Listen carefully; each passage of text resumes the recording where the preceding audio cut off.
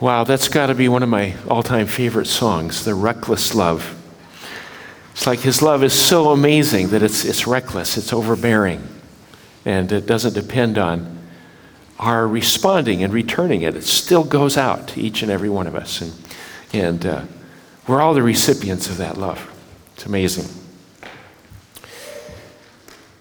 We've read all the stories. We've seen the drama played out on television or the movies. We've even read about it in the newspaper or online. Some fortunate soul receives a letter stating, "You are the only heir of Reuben Labanovich. Since Reuben, a multimillionaire and distant relative of yours, has passed away, you have inherited his entire estate." You may have dreamed of just such a moment when all your troubles are over. You have no worries because money, of course, is the answer to everything. Inheritance. Today we're going to talk about inheritance. Only this inheritance is far greater than any estate or any amount of money. It's longer lasting than any possessions that we have. It's more valuable than Microsoft, Google, or Apple stock options.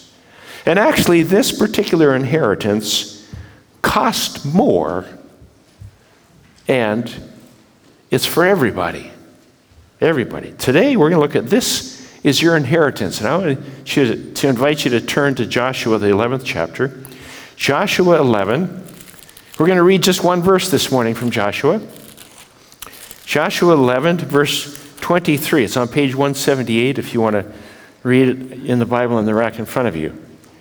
Joshua 11:23 says, "So Joshua took the entire land just as the Lord had directed Moses, and he gave it as an inheritance to Israel according to their tribal divisions. Then the land had rest from war." If you look at the rest of Joshua, from here through chapter 19, it's a record of God dividing up the land and giving it to the people of God, the people of Israel, as an inheritance. It's their inheritance. And I just want to take some time to unpack what that concept meant back then and what it means to us today. What was inheritance to the people in the ancient text? How is it attained or how is it received? And so what? What difference does it make to us today? What made inheritance possible in the first place? Well, what made inheritance possible for them and to us today is, first of all, that God promised it. God promised it. Roman numeral 1, what God promises, he delivers. What God promises, he delivers. In verse 23, it says, just as the Lord had directed Moses. God spoke it, he promised it, and God came through. Don't you love people who keep their word? People who promise something. The auto mechanic says, this is how much this repair will cost, and no more. The salesman guarantees this sales price. Or the government promises lower taxes. Okay, some things just don't happen. That's a different thing. Or the politician promises something for everybody and, of course, for free.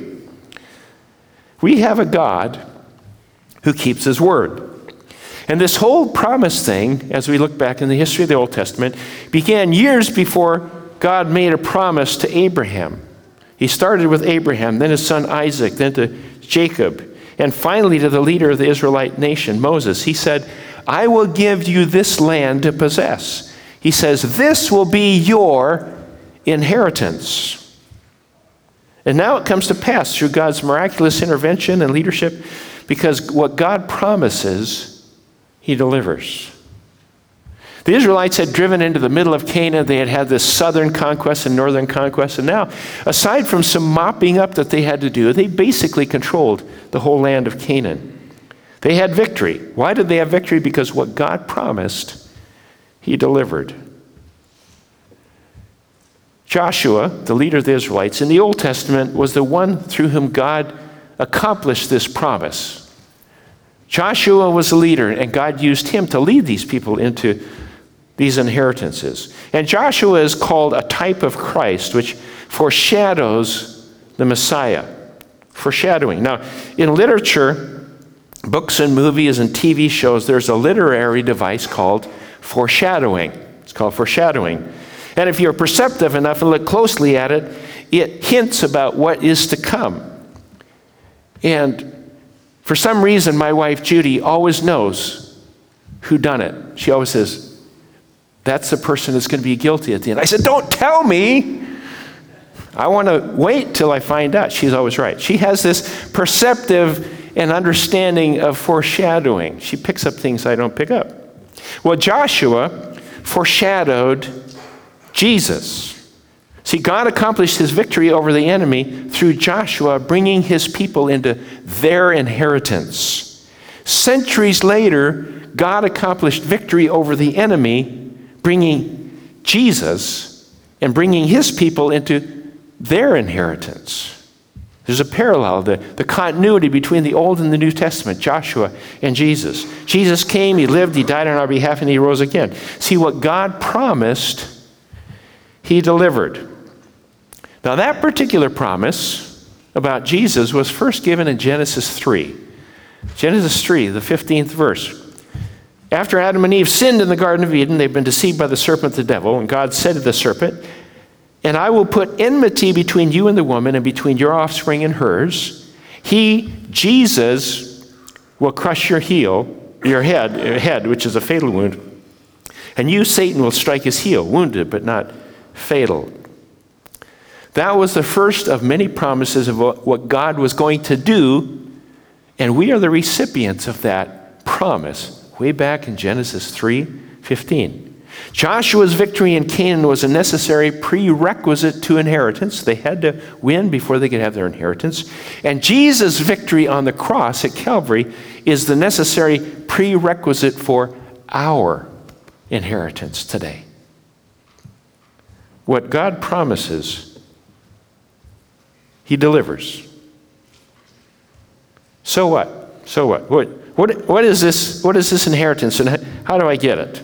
Let's look at Roman numeral 2, the inheritance of God's people. What is this stuff about inheritance? First, let's define inheritance. Inheritance is defined as ownership by virtue of relationship. Ownership by virtue of relationship. Inheritance is not something we earn. It comes and becomes ours because of our birth. We're related. In the Old Testament, it was a gift to be received, not a right to be attained. In the Old Testament, inheritance was gained by virtue of relationship. A father's possessions and his land were passed on to his children. They didn't do anything to earn it. They were born. They were born into it. In the same way, in the New Testament, we get to the New Testament, our inheritance is gained by virtue of relationship. Relationship. I'm going to run through a bunch of passages, and we have a lot of scriptures that we're going to look at today. I write them down so that you can look at them later if you miss anything. I know you never miss anything, but just in case, okay? So John 1:11-13 says this, he came to that which was his own, but his own did not receive him. Yet to all who received him, to those who believed in his name, he gave the right to become children of God. Children of God. Children born not of natural descent nor of human decision or a husband's will, but born of God. Those who believe in Jesus, who receive Jesus Christ, says become children of God. They're not born of flesh and blood, but born of God. This is the being born again spiritually, born spiritually. In John 3, the very famous passage, the time when Jesus was talking to Nicodemus, it says, in reply, verse 3, Jesus answered, I tell you the truth, no one can see the kingdom of God unless he is born again. How can a man be born when he is old? Nicodemus asked. Surely he cannot enter a second time into his mother's womb and be born. Jesus answered, I tell you the truth, no one can enter the kingdom of God unless he is born of water and the Spirit. Flesh gives birth to flesh, but the Spirit gives birth to spirit. This is the birth that gives us inheritance. Ephesians 1:4-6 says, for he chose us in him before the creation of the world to be holy and blameless in his sight. In love, he predestined us to be adopted as his sons through Jesus Christ, in accordance with his pleasure and will, to the praise of his glorious grace, which he has freely given us in the one he loves. It says, God chose us. God predestined us and he adopted us as his children. And by virtue of this act of God, we become sons and daughters of God. In Romans 8:16-17 it says, the Spirit himself testifies with our spirit that we are God's children. We're God's children. Now, if we are children, then we are heirs, heirs of God and co-heirs with Christ. Wow. Amazing passage that we are children of God, we're heirs of God, we're co-heirs with Christ. Inheritance, heirs, that has to do with inheritance.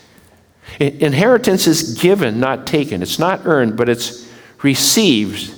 And this happens by virtue of our relationship with God through Jesus Christ. It's relationship. One more passage to drive this home. Ephesians 1:18 says, I pray also that the eyes of your heart may be enlightened in order that you may know the hope to which he has called you, the riches of his glorious inheritance in the saints. Wow, inheritance. And this inheritance isn't like Reuben Labanovich's inheritance. This is more valuable than any earthly inheritance we could ever imagine. God brings our birth. He brings about our birth. God makes us sons and daughters. And God is the one who gives us all good things, our inheritance. In Joshua, each family was to possess their inheritance. It was given, had to be received, it had to be appropriated, it had to be lived on. It said, this is your inheritance, there's the land, go for it. It's like staking a claim out in the West. You had to actually go live there and work the land and actually be there. You had to possess the inheritance or the gift. And today, we must also personally appropriate what God has given us. God has offered us this inheritance. It's been offered, but we must receive it, or it's meaningless. It's meaningless. So what do we stand to inherit that's so valuable? You know, we're talking about inheritance, and it's kind of this, well, what does that mean? What is this whole thing? Inheritors, co-heirs of Christ, what does all this mean? We're going to look at what inheritance is. Now, this is not exhaustive, it's illustrative. But I want to talk about a few things that this is your inheritance, okay? If you're in Jesus Christ, you've given your life, or you're thinking about it, this is what God will give to you as your inheritance. First of all, there's number one, a place to belong. A place to belong. This has to do with the kingdom of God. Matthew 5:3 says, blessed are the poor in spirit, for theirs is the kingdom of heaven. In other words, the people who are poor in spirit or humble themselves before God, admit need and give their lives to him through Jesus, become part of God's kingdom. It's part of God's rule. You're part of God's country. In other words, they become citizens. That's another way to talk about sonship or daughtership or whatever. We become citizens. And because of that citizenship in the kingdom of God, there's a place to belong. There's a place to become a part of. There's a place to serve. There's a place to find meaning and meaningful service. There's a purpose. There's a family. There's a community. You know, people today are looking for a place to belong. I talk to people all the time. It's like they don't know where they belong necessarily. They have their workplace, and they have the gym they work out at, and they shop at this place, and they do this and they do that. And many of them just don't seem to have a place where they say, I belong somewhere. We need acceptance. We need to find a place where we fit. Who are my true friends? Life can be lonely. Who can we connect with? Our inheritance includes a place to belong. And the local expression of that place to belong is the local church. This isn't churchianity, and this isn't a push for church attendance. It's a place to belong. God grants us a place to belong. And the local expression, as he set it up, the book of Acts, he set it up as the local church. Now, we're not the only church. There are a lot of churches around, but finding a place to belong. And every one of us belongs somewhere. And that's part of our inheritance. Number two, there's a place to possess. A place to possess. The earth or the land. Matthew 5:5 says, blessed are the gentle, for they shall inherit the earth. The earth or land represents viable sustenance. It's like this permanent possession. Now, the land in the Old Testament was not only a geographical inheritance, it was an economic inheritance. When you study how they used the land and why they needed land. It was an agrarian culture, and the land provided for all the needs of the people. And without land, you had nothing. You had no means of support, no sustenance. The land, the earth, was a place to possess, a place to live. And God, in the same way, promises to provide for all of our needs, all of our sustenance, everything we need. It's a place to possess. And then God gives us something more valuable that cannot be lost or taken away. This is your inheritance. Number 3, salvation. Salvation. Hebrews 1:14 says, are not all angels ministering spirits sent to serve those who will inherit salvation? This speaks of believers who inherit salvation. Now, we do not inherit salvation from our parents, okay? So God has no grandchildren, only children, as it said. We all can have, and are supposed to have, intended to have a personal relationship with God through Jesus. It's part of the inheritance, a relationship. And when we are born again, spiritually reborn, salvation becomes our inheritance, our possession. Now, what is salvation? We hear about that, I was saved, or salvation. What does that mean? Salvation is simply deliverance. Deliverance. You get saved from something. I read in the news about a boat that had capsized out in the Puget Sound off the coast of Washington, and a ferry boat diverted from its route and came to rescue the people that were going to perish. The crew saved them from the consequences of the boating accident, which would have been death. Okay? So what were they saved from? They were saved from the consequences of their actions. Okay? They were helpless. They needed to be saved. Saved. One of the funnier articles was reading about a criminal who was on the run from police, and he drove out into the mud flats in Puget Sound. His car got stuck, so he got out and he tried to go, and by the time he got any further, he was like chest deep in mud. And so he just waited there till a fire crew saved him from the consequences of his behavior, his actions. Salvation is for us to save us from the consequences of our actions. What are our actions? What are our actions? I don't know if you've done anything that needs salvation from. It's called sin, okay? I'll just be simple. Salvation from sin. For Romans 3:23 says, for all have sinned and fall short of the glory of God. That's everybody. When it says all, it means, in the original Greek, it means all. Okay, just so you know. All means all. We've all sinned, and what that does is it puts us all on a level playing field. Nobody can stand up and say, I'm better than you, or you're better than me, or I'm worse than you, whatever. All have sinned. And Romans 6:23 says, for the wages of sin is death, which is separation from God, this relationship, and separation from our inheritance, what he intended to have. But the free gift of God is eternal life in Jesus Christ our Lord. See, God wants to restore this relationship, this seeking, reckless God, this reckless love of God that pursues us. And God wants to give us that inheritance. So he gives us salvation from sin, whether it's past, present, or future. And we inherit it. It's part of our inheritance. We inherit it, though, on the basis of God's work, not ours. Inheritance is a gift. It's not earned any more than we earn the right to be born into our respective family. I worked really hard to be born of my parents and become a Nordvet. No, we don't do anything. Our birth happens. Our birth happens, okay? It's not earned. We had nothing to do with our physical birth. And we have nothing to do with our spiritual birth, just acceptance. Ephesians 2:8-9 says, for by grace you've been saved through faith. It is not of yourselves. It is a gift of God. And what do we do with a gift? Somebody offers you a gift. Let me say, let me pay for that. No, this is a gift. We don't pay for gifts. A gift is a gift. Now, we have a hard time accepting gifts sometimes. We want to pay. But no, if somebody offers you a gift, the only thing we can do is accept. You can't pay for it. It's a gift. You just accept it. Salvation is a gift. The inheritance is a gift. It's already paid for. Jesus paid for it. All we do is accept it.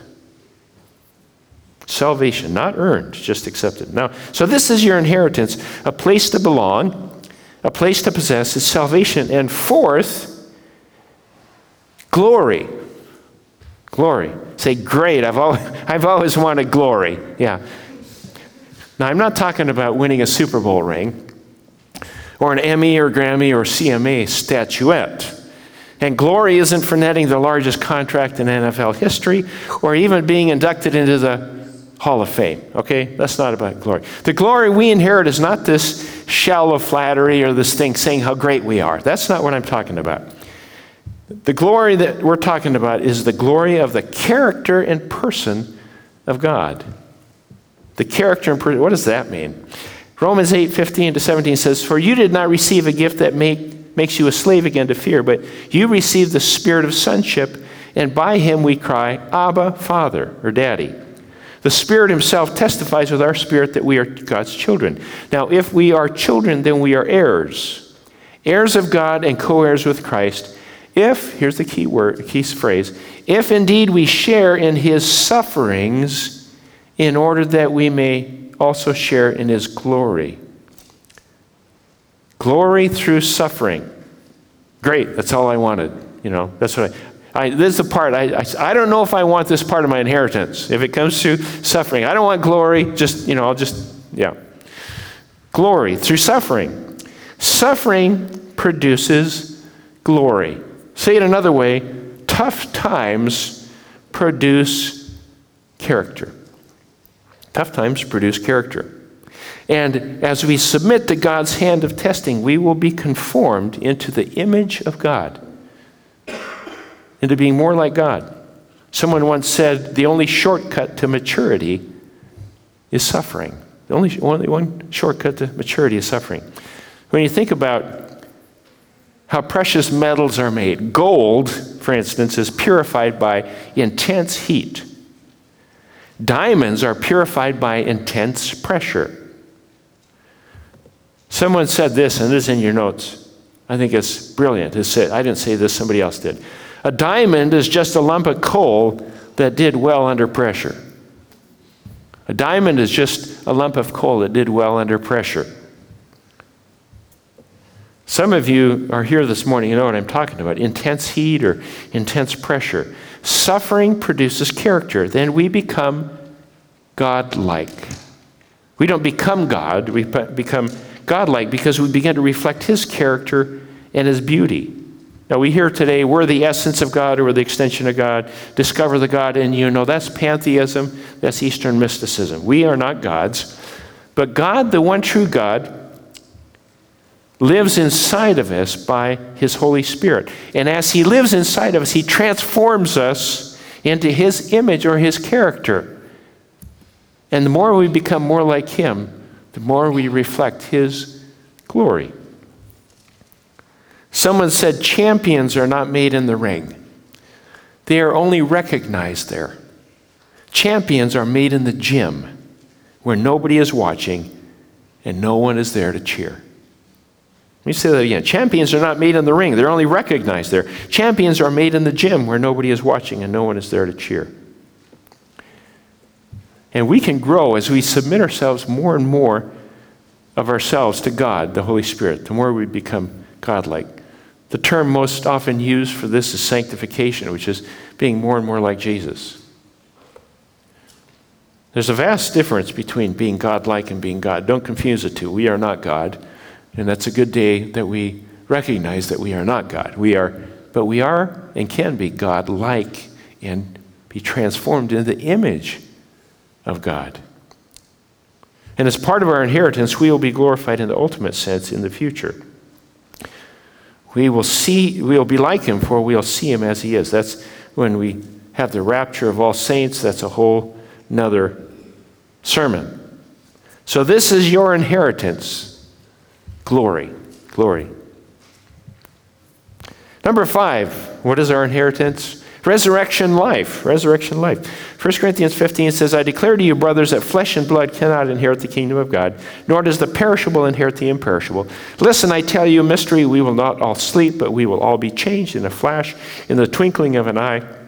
At the last trumpet, for the trumpet will sound, the dead will be raised imperishable, and we will be changed. That talks about the rapture. That's another time we can talk about it. But basically, there will come a time when those who are Christians, they've gone on, they've died before, they'll be raised up. Those who remain will be brought up into that, and we will be raised into immortality. Immortality. How many people would just pay their entire fortune for immortality? Immortality. To live forever. Or maybe if they can't live forever, they'll freeze themselves and wait till they find a cure for old age. Or maybe they can clone themselves.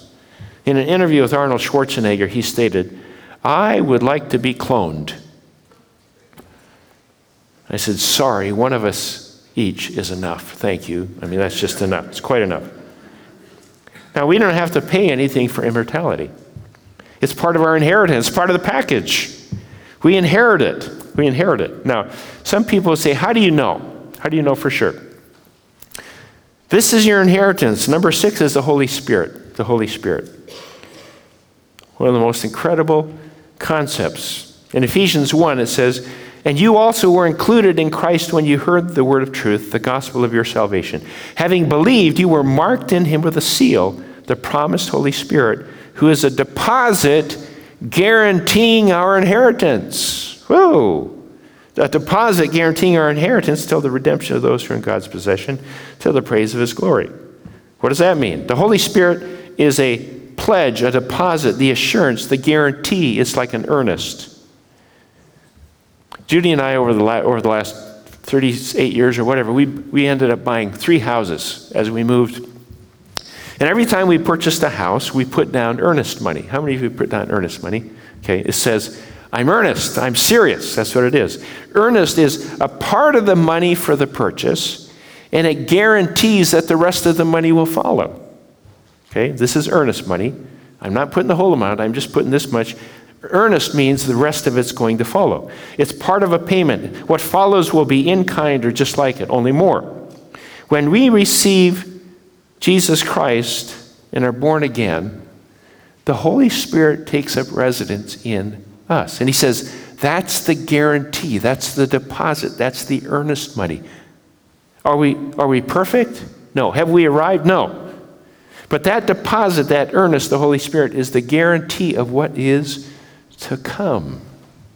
Wow. We get this guarantee.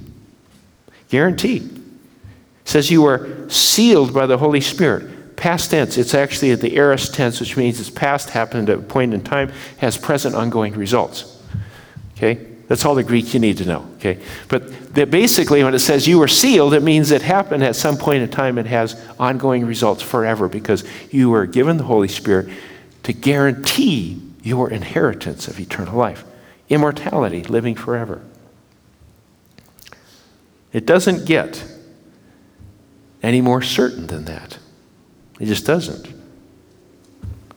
Number 7, part of your inheritance is a covenant love relationship.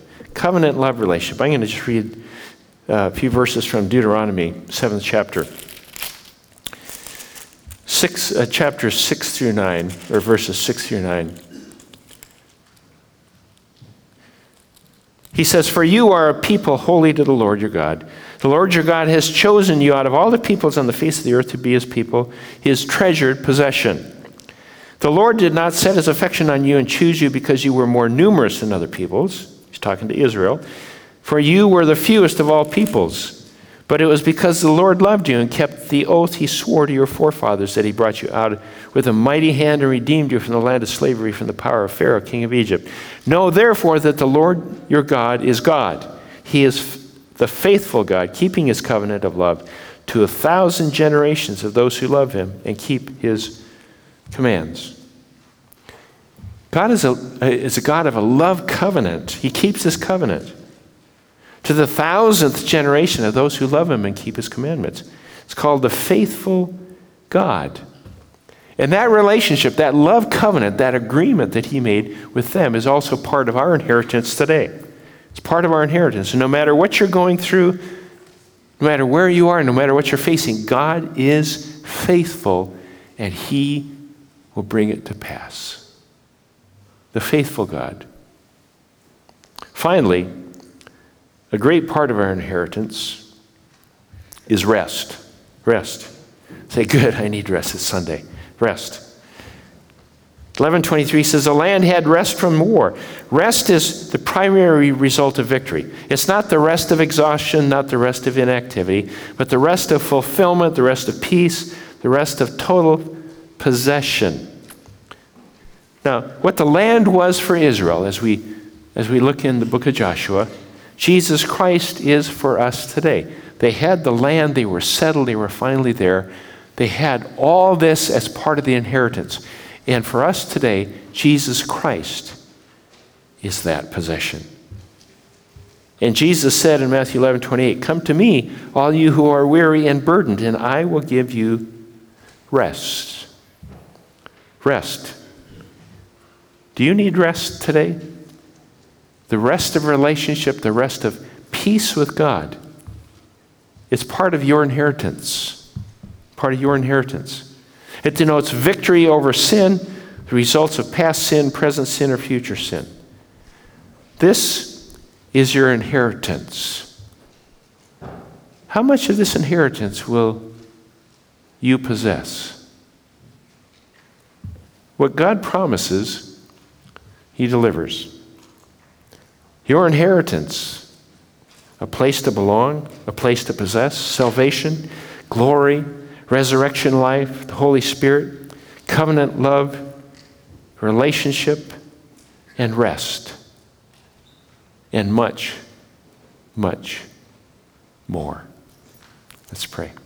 Father, we thank you that you give us incredible inheritance and that we possess it now. And I pray, God, that you would help us to live within that.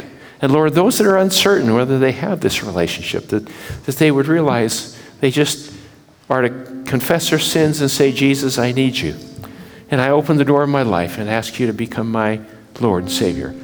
I accept the gift that Jesus died for me and was resurrected. And I believe in his resurrection. And I pray, Lord Jesus, that no one would leave today without knowing for sure that they have that inheritance. In Jesus' name.